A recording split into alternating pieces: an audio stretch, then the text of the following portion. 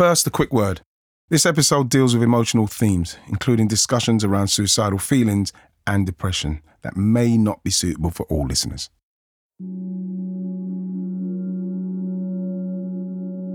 I was so angry at myself because I wasn't getting better, and I felt like that was on me. I was just like bottoming out. This is where real life magic comes in, because there's like a moment of like, you've got to do something. I don't know why in this moment I thought it. I was like, I wonder if there's anybody else out there that's like bottoming out. What could I do? So I started writing a website. The sentence was, if you're having a bad minute or moment or month or life, message me and I'll send you a lovely letter. Email me. I'm Ian Wright, and from Something Else, this is Everyday People.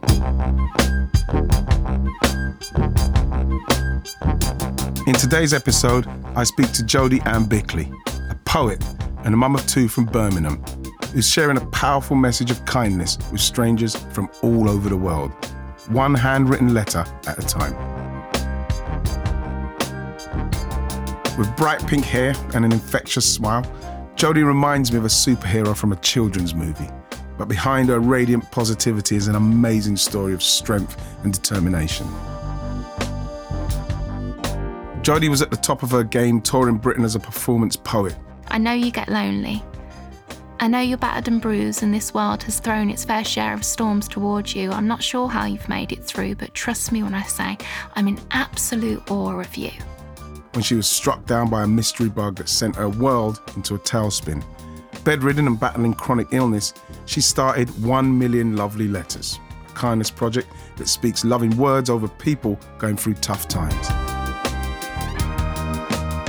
I found out what's inspired her to spend a decade writing handwritten love notes to people she's never met. So, tell me about poetry and the moment you fell in love with poetry. I tried, Jodie, to write poetry when I was younger, but it was all about trying to make words rhyme, and I was nowhere near it. When did it happen for you? When did you think, poetry, man, I like poetry? I think I first started doing it when I was in school. I won some prizes and stuff, like in year 6. I just really loved it. I was the best in the class at putting words together, I think, at putting rhyming words together. Did you read a lot? Because I didn't read a lot when I was younger. So putting words together, like how you say you can put them together in your writing. So do you need to read a lot to be able to understand the words so you can express? No, I think you can talk a lot and put words together. Yeah, I do that, yeah.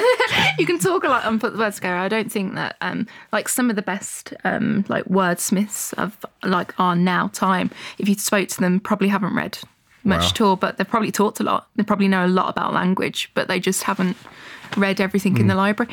I did. I read a lot when I was little. It was just something that we'd always done.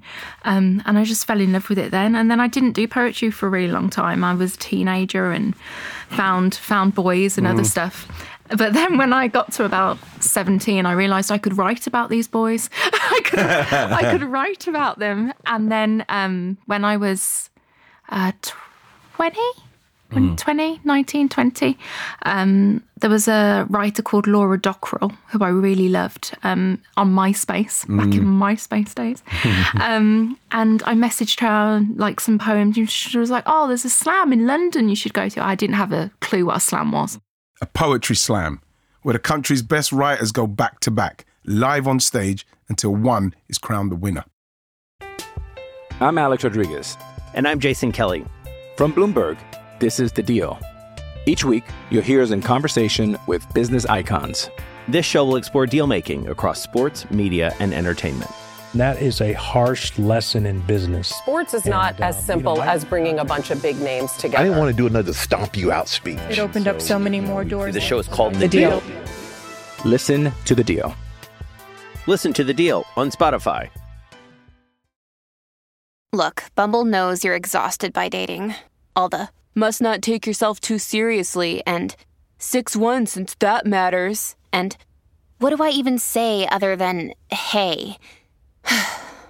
Well, that's why they're introducing an all-new Bumble, with exciting features to make compatibility easier, starting the chat better, and dating safer. They've changed, so you don't have to. Download the new Bumble now. Did you go down to go in the competition? Yeah, but I didn't know what Poetry Slam was. I thought that I just had to hand my book over. They'd look at it and tell me if it was good, and then I'd hand it back. Then this guy's telling me I had to go on a stage in front of like a full room. So I'm standing there in front of all these people that have clearly been doing this for a really long time and just read my poems out. What was you like when you was up there, when they said, okay, so Jodie, you're up. What's going through your... I just wet myself. I was like, what? Why do I have to do this? I could show you. I don't need to stand up here and do it. There's a video of it on the internet. And I look back on it and I'm just like, oh. Hello. Jodie in the house.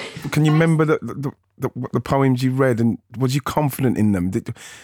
I don't know. I'm actually nervous thinking about you going on there. Honestly, I was this very awkward teenager. Well, yeah, and I the poem that won was one called "Funny Girls Don't Get Laid." It's not supposed to be read out. It's called "Funny Girls Don't Get Laid."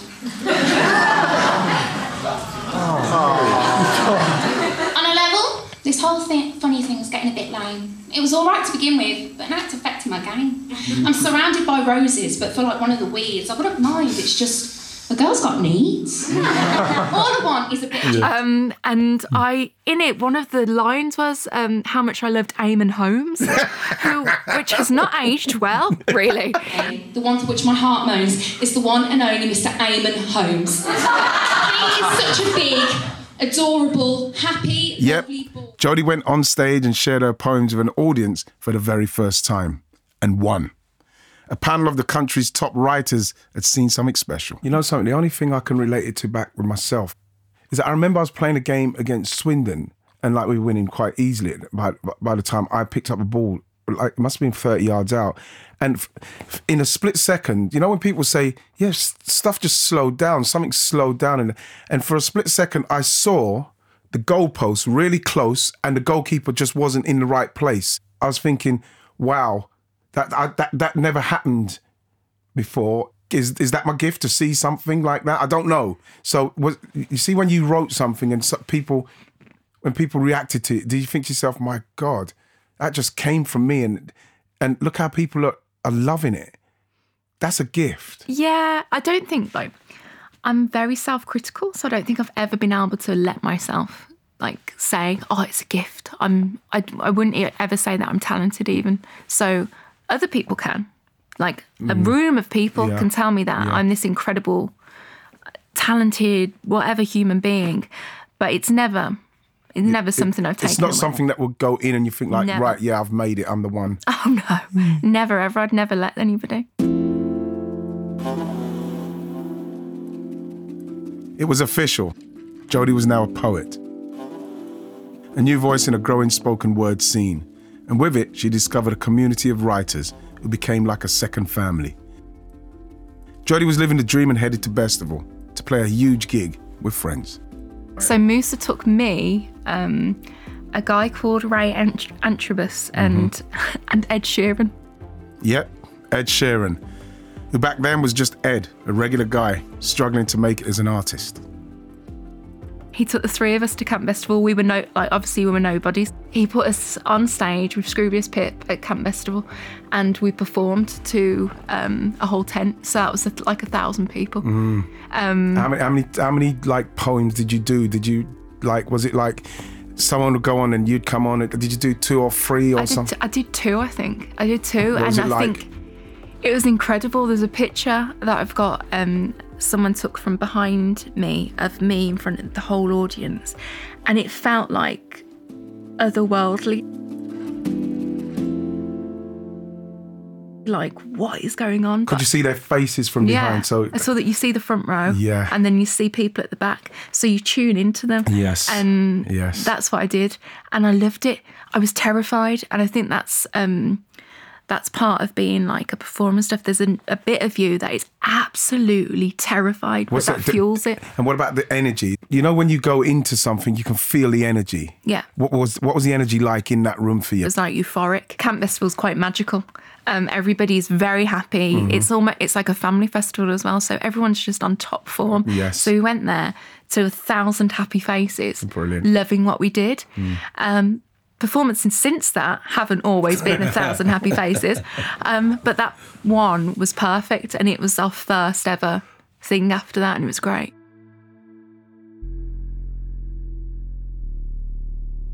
Within a year, Jodie was back at Festival performing in front of thousands, but this time the high was short-lived. What should have been the highlight of Jodie's career marked the beginning of one of the darkest periods of her life. Just days after the festival, Jodie fell ill. Some marks had appeared on her legs, which she showed to a doctor. There was a couple of bites here, and they looked like normal bites, just very normal bites. And then I told the doctor where we'd been. We'd been in the Isle of Wight, and he was just like, and you could see like the mood change. Right. And then from there, I can't really remember much, except everything seemed very panicked. She'd caught encephalitis, a deadly brain flu passed on by ticks that had bitten her on the legs.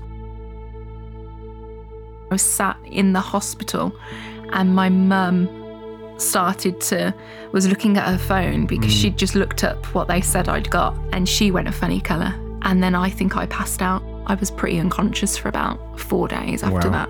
I was really, really poorly. Then, in hospital, in the middle of the night, Jodie realised that she couldn't move. Panicked, she called for a nurse who came to her bedside. She was really tattooed, wonderful, like nurse. And she just sat with me, and I was crying because I was like, I can't move my right side. I don't know what's happening. Then when the doctors came down, they were just like, okay, this might have happened. We're not really sure what's happening. There was so much uncertainty about it all. At just 23, Jodie had had a stroke. She lost all feeling in her right side. She couldn't walk or even hold a pen to write. Was you thinking the worst? Was you thinking, when's this going to end? A little bit. It felt like it wasn't happening. It was just kind of like part of this story that seemed like a soap opera. Because I'd just come from this really awesome, like performance. I'd done Glastonbury and done all these festivals, and then suddenly I was sat with my boyfriend at the time, not being able to move. Over the next few months, Jodie had to learn how to walk again and how to write. She was on her way back to full health, but less than 4 months after falling ill, Jodie landed straight back in hospital, this time with ME, also known as chronic fatigue syndrome. I couldn't do anything. I couldn't move my head. It was horrendous. Could you write? No, I couldn't do anything. I was, not for that year, I was bedbound for a year. I couldn't do anything. I had to be carried, like, helped to the toilet and all sorts. What are you thinking? It was horrible. I wanted to die. I honestly just didn't want to be here anymore. It was in a bad place. Yeah, I was going to kill myself. I just started to be able to write and stuff. I could write, but I couldn't really do anything else. I was just in bed all the time. And I was just like, nope, I'm not doing it. I can't do it. So, I'm not strong enough. So that place where you found yourself, I don't even know what to. I don't even know why I've started a question like that, because I'm thinking myself. I'm putting myself in that position, and I'm thinking, so where's the hope come from? Where so you've not done it, then what happens then? What happened? I was doing it. It was like the night of. Did anybody have an inkling that you was feeling this way mentally? My mum knew like I was in a really bad place, but nobody else. So people were being supportive, like, but I was just like, no. I was so angry at myself. Why? Because I wasn't getting better, and I felt like that was on me. I was just like, I'm not strong enough. I'm not doing what, my body's not working properly. I just hated everything. I was severely depressed. Like, I was just like bottoming out. But then, a blessing in disguise, an unexpected distraction from the pain. I can't, like, this is where real life magic comes in, because there was like a moment of like, you've got to, there's something, you've got to do something. And there was a silly app on my phone. And it was a kids app. My mum had made me download all these silly apps to keep my brain working. And there was one where you put makeup on dolls. It sounds ridiculous now, but it was all that my mind could kind of deal with. It flashed up and it was like, you've got to get the girls ready for a big night. These dolls, put makeup on the dolls. And I laughed and I was looking at my phone and I was just like, I wonder... I don't know why in this moment I thought it. I was like, I wonder if there's anybody else out there that's bottoming out right now at this point. What could I do? So I started writing a website. I think I was in like this manic state. In that moment. Wow. I started a WordPress. The sentence was, if you're having a bad minute or moment or month or life, message me and I'll send you a lovely letter. Email me.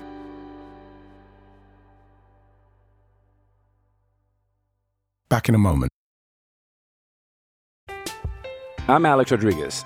And I'm Jason Kelly. From Bloomberg, this is The Deal. Each week, you'll hear us in conversation with business icons. This show will explore deal-making across sports, media, and entertainment. That is a harsh lesson in business. Sports is not as simple as bringing a bunch of big names together. I didn't want to do another stomp you out speech. It opened up so many more doors. The show is called The Deal. Listen to The Deal. Listen to The Deal on Spotify.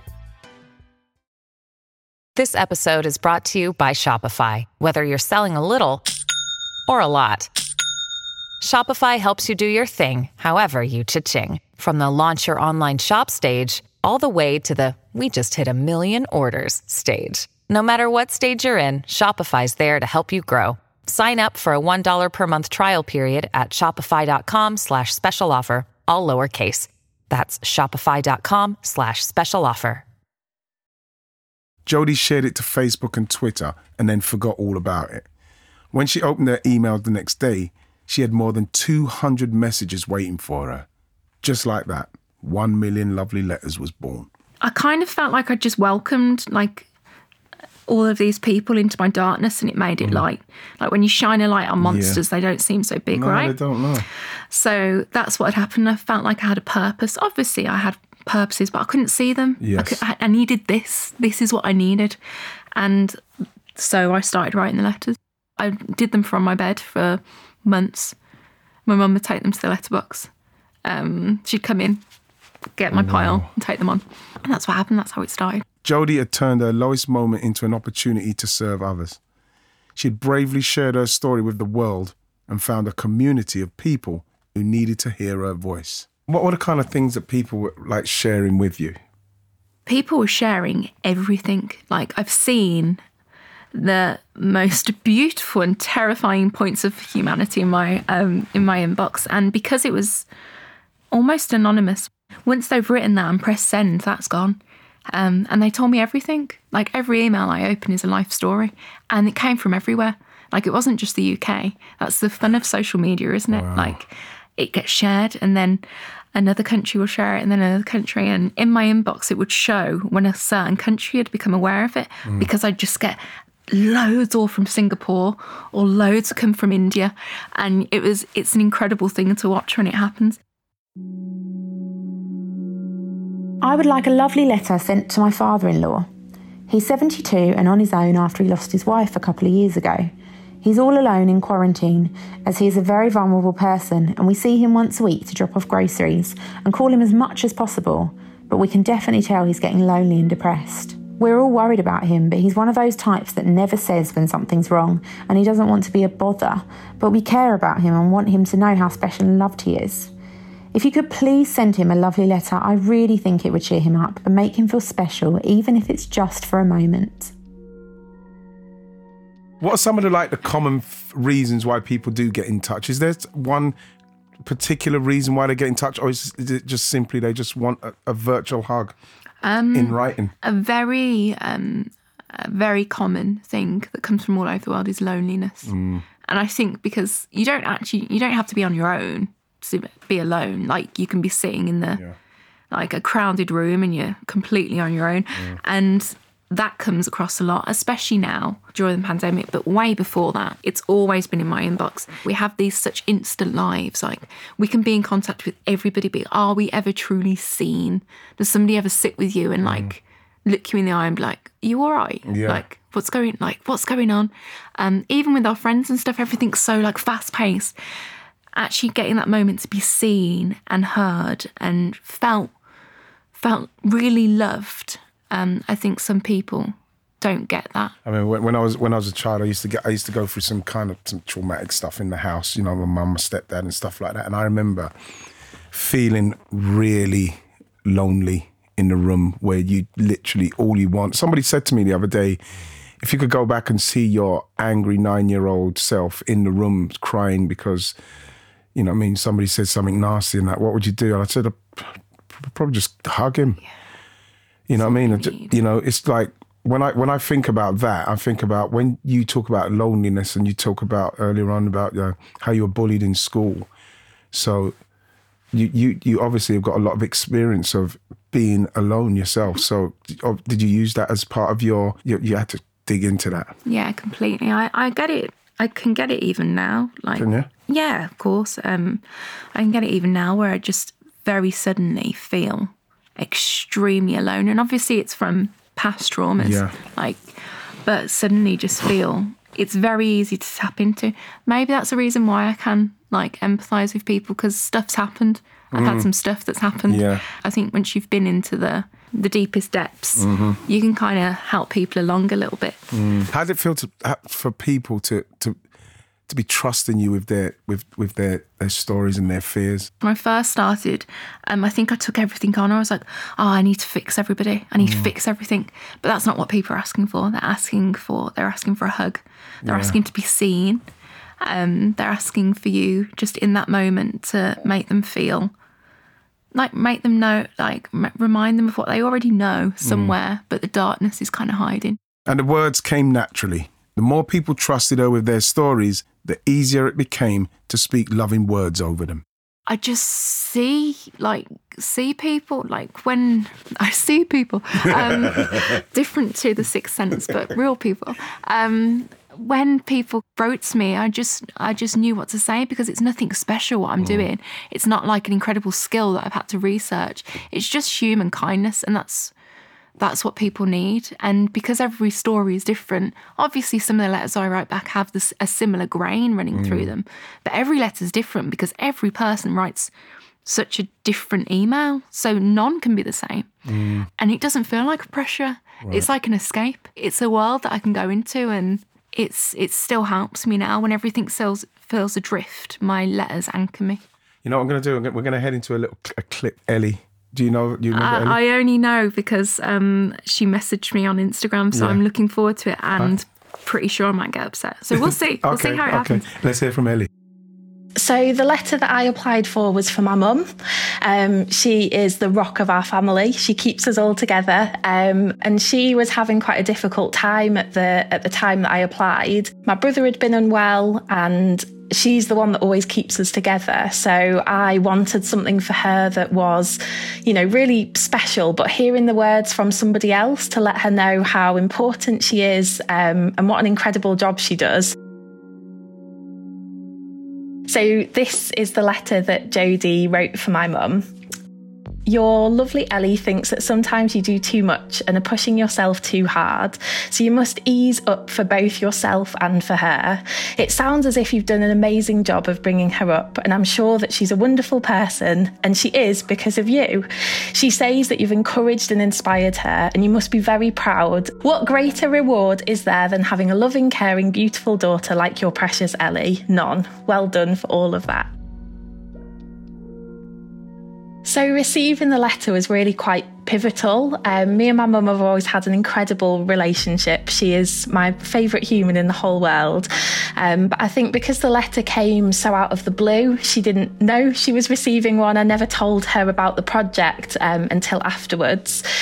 when she received it, it was a really pivotal moment, and it gave her that chance to reflect, to think. We both had a cry, and it was really special to receive.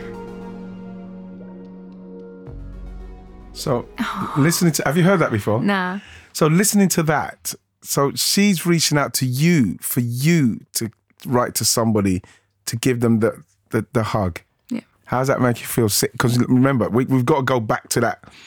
We've got to go to that bed where you're feeling, you literally can't walk, you're just barely able to write, and you found it in yourself to say, I'm just going to put this SOS call out. Felt like purpose, like, oh, okay, this is why I've got to carry on, because I've got to do this. Then the next day and the next day. Just listening to them speak there, man. No, don't cry on me now. I won't cry. But I can't hug you. I'm not allowed. I know. It really, listening. I love the fact that someone else wants you to write a letter to their loved ones, because as much as they love their loved ones, they believe that the way you write and what you will say is far more powerful. Do you understand how powerful that is? It's a cool thing to be able to do. It is. It's a really nice thing. I must have been 17, and there was a footballer in Italy. He was like a phenomenon. His name was Gianluca Vialli, and for some reason, I just felt compelled to write him. You know what I mean? I felt like I had to write him just to express how good he was, and I'm somebody who's trying to be a footballer. It's not quite worked out for me, but you're somebody that I look up to. He's the same age. We've gone on to be mates. I know him now as a friend, and I wrote a letter to him, Jodie, and honestly, when he wrote one back, and one of the biggest regrets I think in my whole life is that now we are friends.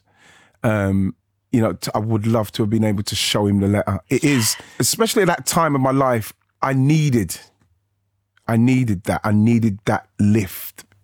It's literally, in respects of writing, that's the only letter I wrote to somebody. I wanted to tell you that because I wanted to know from you, did you get any kind of letters that made you feel like, oh my gosh? In my old house, because as I mentioned, I still have extremely dark times.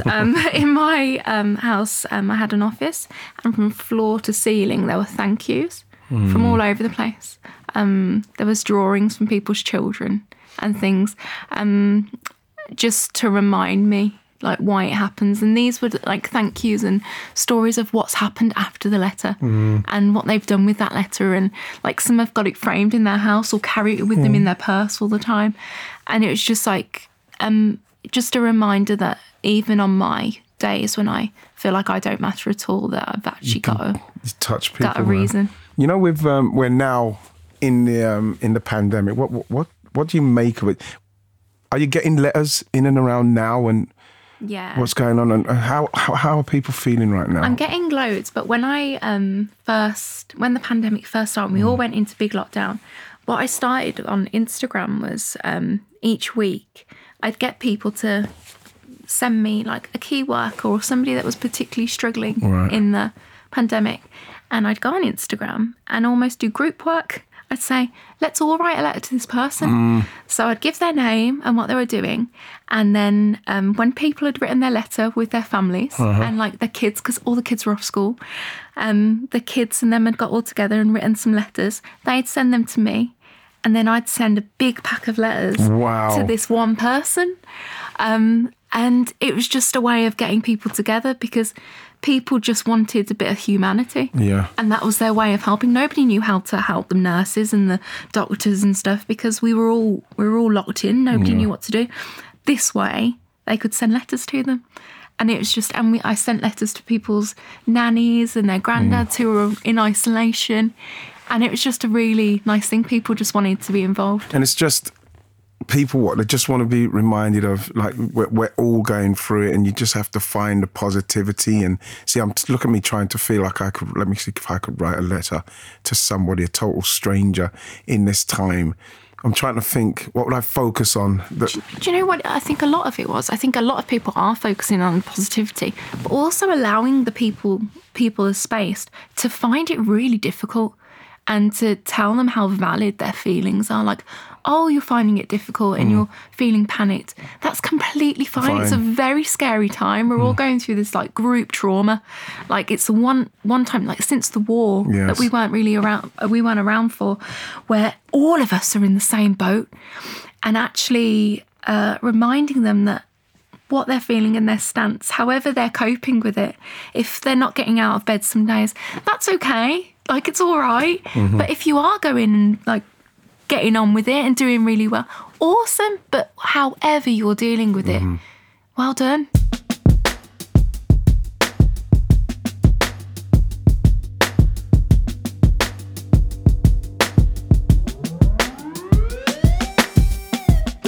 So, Jode, what is next for 1 million letters?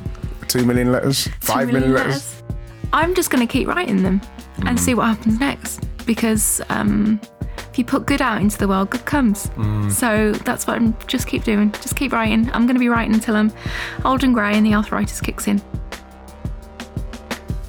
People will never not need kindness. It's a very nice trade to be in.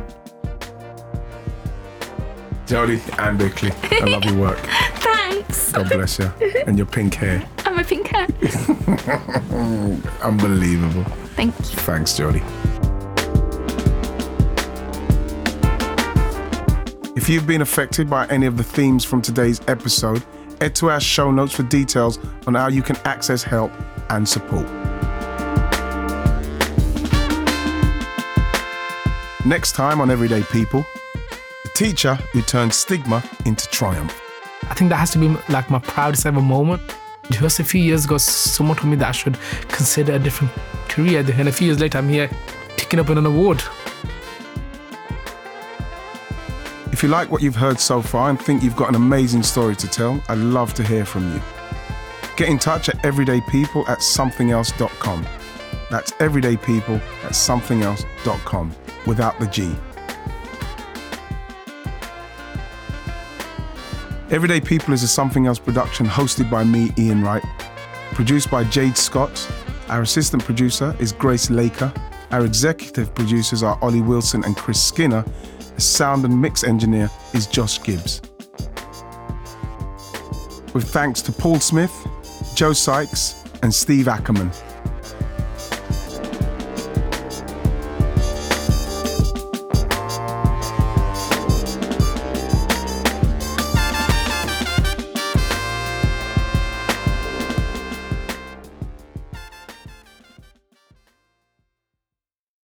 Our kids have said to us since we moved to Minnesota, we are far more active than we've ever been anywhere else we've ever lived. Moving to Minnesota opened up a lot of doors for us. Just this overall sense of community, of values that, Minnesotans have. It's a real accepting, loving community, especially with 2 young kids. See what makes Minnesota the star of the North. New residents share why they love calling it home at exploreminnesota.com/live.